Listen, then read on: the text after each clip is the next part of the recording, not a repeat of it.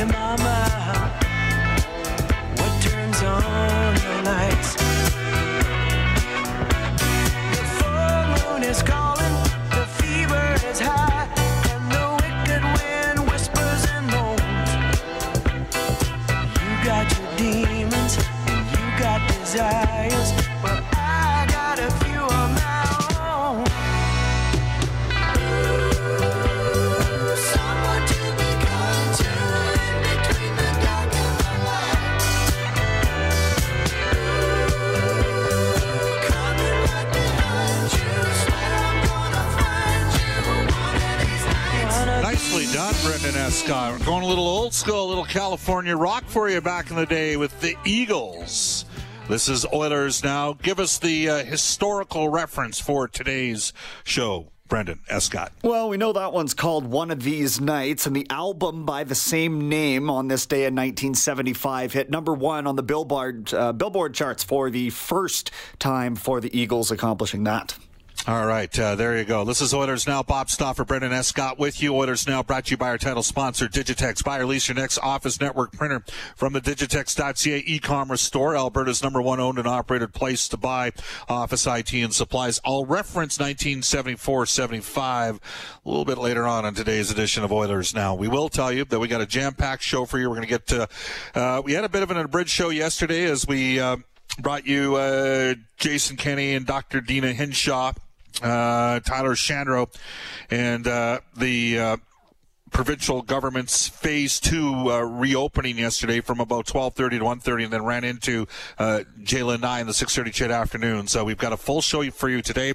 We are going to replay a couple comments from James Neal, interview with the Oilers forward on yesterday's edition of Oilers Now. That'll come up in the first half hour. We'll also have NHL today. We will tell you that Brian Lawton from the NHL Network will join us at 12:35. Mark Spector for the Horses and Horse Racing Alberta, who are one of the industries that are going to be affected here shortly by the relaunch or Phase 2 getting going here in the province. Mark Spector for HRA at 1:05 today.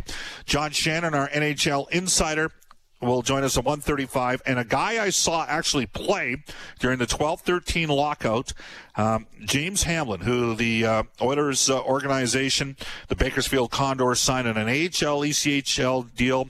He was one of the top scorers in the Western Hockey League this year as a 20 with the Medicine Hat Tigers, playing for Willie Desjardins. We'll talk to James a bit about his journey and, a little bit of the uncertainty moving forward as well. Lots of challenges still going on. We'll tell you that you can reach us at any time. The River Cree Resort Casino at 780-496-0063. That's our River Cree Resort Casino hotline. Like most businesses, the River Cree remains closed by the pandemic. They're back up in Adam for over 1,350 slot machines and 40 table games when everything officially happens, and that could be happening here shortly. Ashley Fine Floors text line is 780-496-0063. Ashley Fine Floors ready for your kids' pregame warm-up. We're on Twitter at Oilers Now. You can tweet me personally at Bob_Stauffer and tweet Brendan at Brendan Escott, Brendan with 2 E's, Escott with 2 T's. We will tell you that voting is now open for the Edmonton Oilers all-time All-Stars. It's presented by 630 CHED and Global News Hour at 6. Visit 630ched.com and cast your vote for players you feel are the greatest of all time. Then tune in to 630 CHED and Global News Hour at 6 p.m. all week. Of course, Kevin Carius, John Sexsmith, Quinn Phillips over at Global, Reed Milkins, myself, Morley, Dave Campbell, and Brendan Escott, part of the 630 CHED crew, and see whether or not your favorites make the cut. Brendan, I've done my vote. It's no surprise for the 6 forwards, the 4 Hall of Famers, obviously Wayne Gretzky, Mark Messier, Glenn Anderson, Yari Curry, and then I added Connor McDavid and Leon Draisaitl. My 4 defense, and that's the one area I had a bit of a challenge because I included Chris Pronger on the team. Kevin Lowe, obviously Paul Coffey, a Hall of Famer, absolute given. And then for me, it came down to a debate between Smith and Huddy.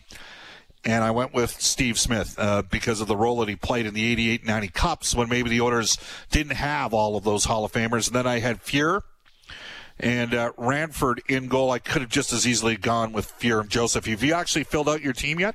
Yeah, I did. No real surprises, I think, on my end. I did have Chris Pronger in there, too. That was about as much debating as I did on my list. You know what I did have? I think I snuck Draisaitl in there ahead of Yari Curry, but, in retrospect, maybe I should probably take a longer look at that. Well, who else did you have on there? Because there's 6 forwards. Like, I had the 4 Hall of Famers, and then I had McDavid and Draisaitl. Did you have somebody else in the mix?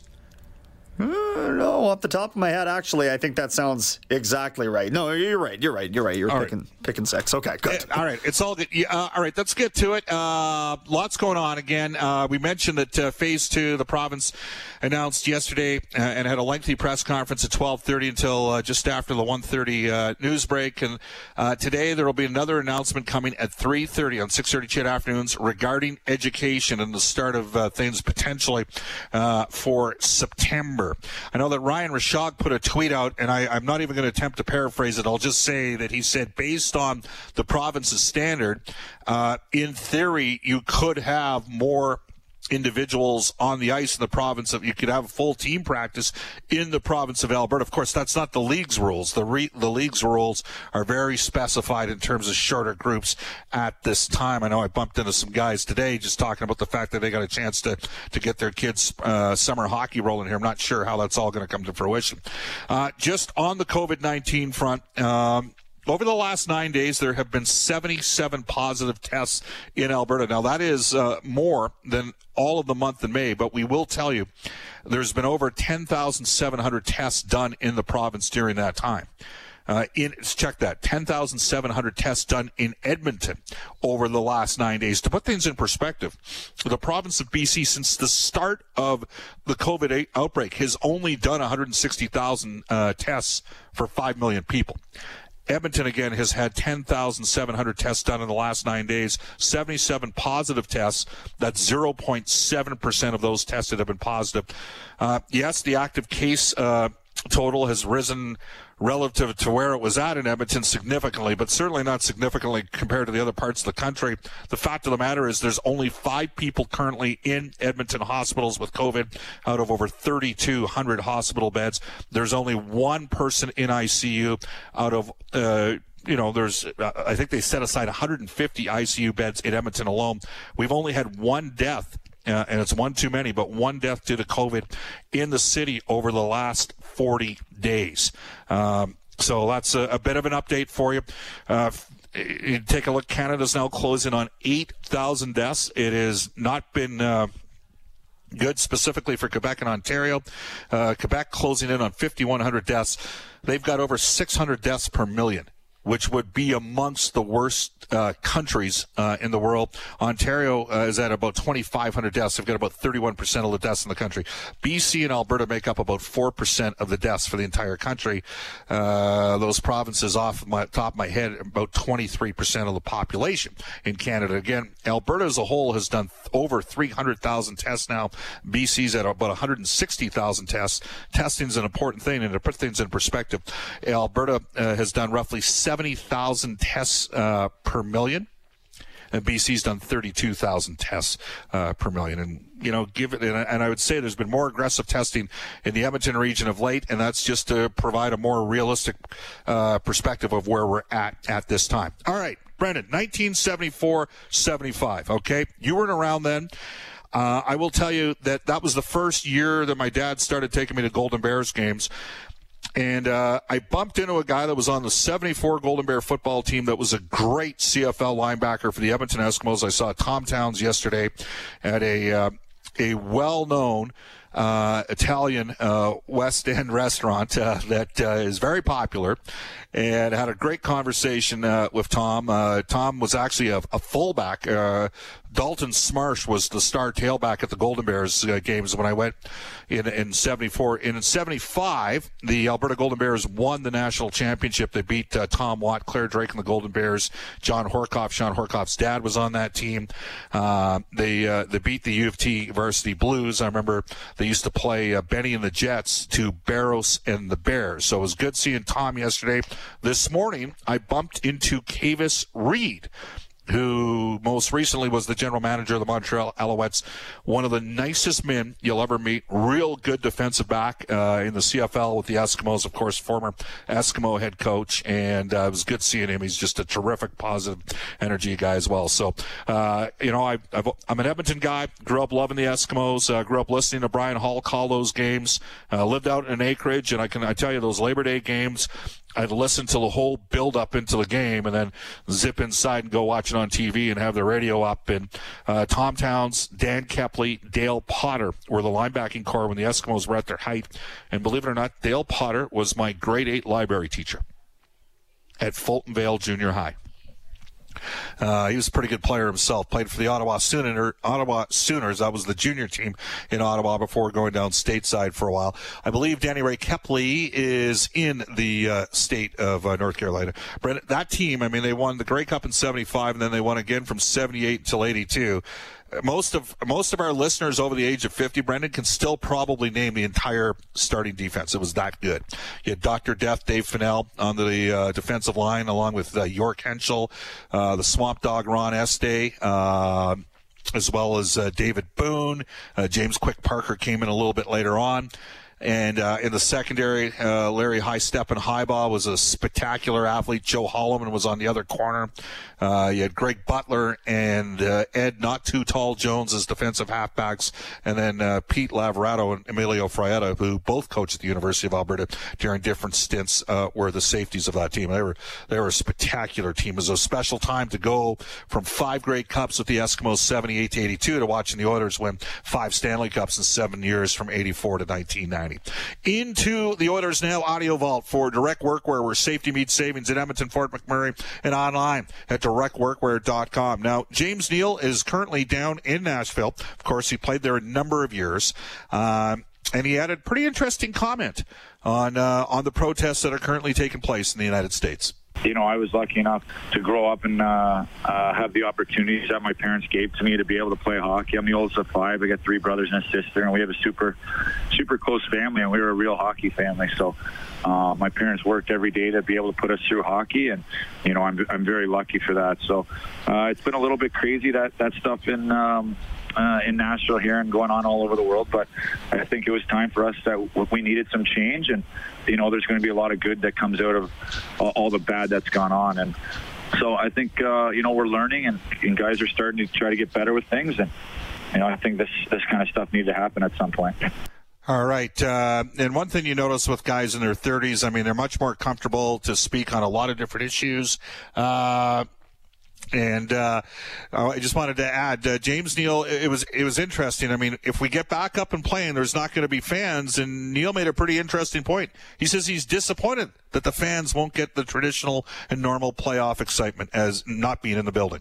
The strides we made this year and how our group grew as the year went on, and we just kind of continue to get better and better. And I was really excited for the playoffs, and I think I wanted to see Oil Country come alive, and I knew how crazy they would get come playoffs, so it was kind of disappointing that we wouldn't be able to see that. But with everything that's gone on, we're just trying to make the best of it, and see if we can get some playoffs going here. Neal added that he emphasizes with the players right now that are, concerned about safety, especially the guys that've got families and that sort of thing. For us to be able to come back and be excited to play and have all that go on again, I think everyone's safety is number one. And I think, the league's going to do the best to make sure that happens. So, we've kind of been grinding along as best as we could with the situation that's at hand. And, I think as things start to get a little better here, we're just going to continue to make more and more progress. So, it's obviously hard to tell what's going to happen, but I think everyone's trying to do their best to see if we can play in the playoffs here. And, this is James's first year playing with Connor McDavid and on a team with Leon Draisaitl. I asked him whether or not he learned anything unique about those two guys.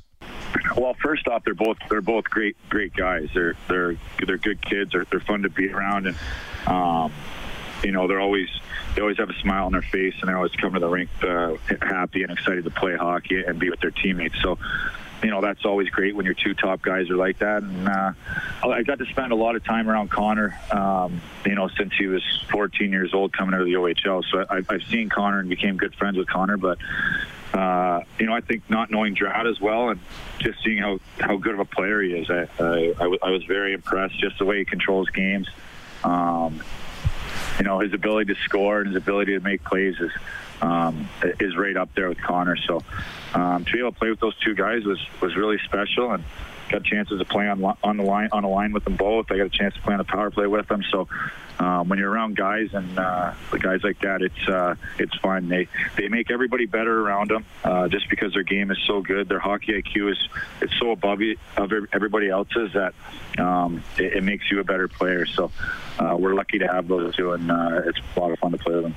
And one final question in our Oilers Now audio vault for direct work, where, again, James Neal on the show yesterday, he had these comments on a matchup against Chicago. Coming from Nashville, I played them quite a bit throughout the playoffs, and they're a veteran team. They know what it takes to win, and they have won, and they got some of the best leaders in the game. So I think for us, we've grown a lot, and we're ready to take that next step. So it'll be an exciting playoff matchup. I think you just got to do everything you can to be prepared and to be ready to go right from the drop of the puck, because you can fall behind pretty quick with the format. So having our talks with our teams over the last few weeks, just trying to get dialed in on everything and be ready to go and hit the ground running when we get to start. So I think as professional athletes, you try to do the best you can in preparation to be ready. This has been definitely a different way of going about things with having to stay at home and stuff like that. But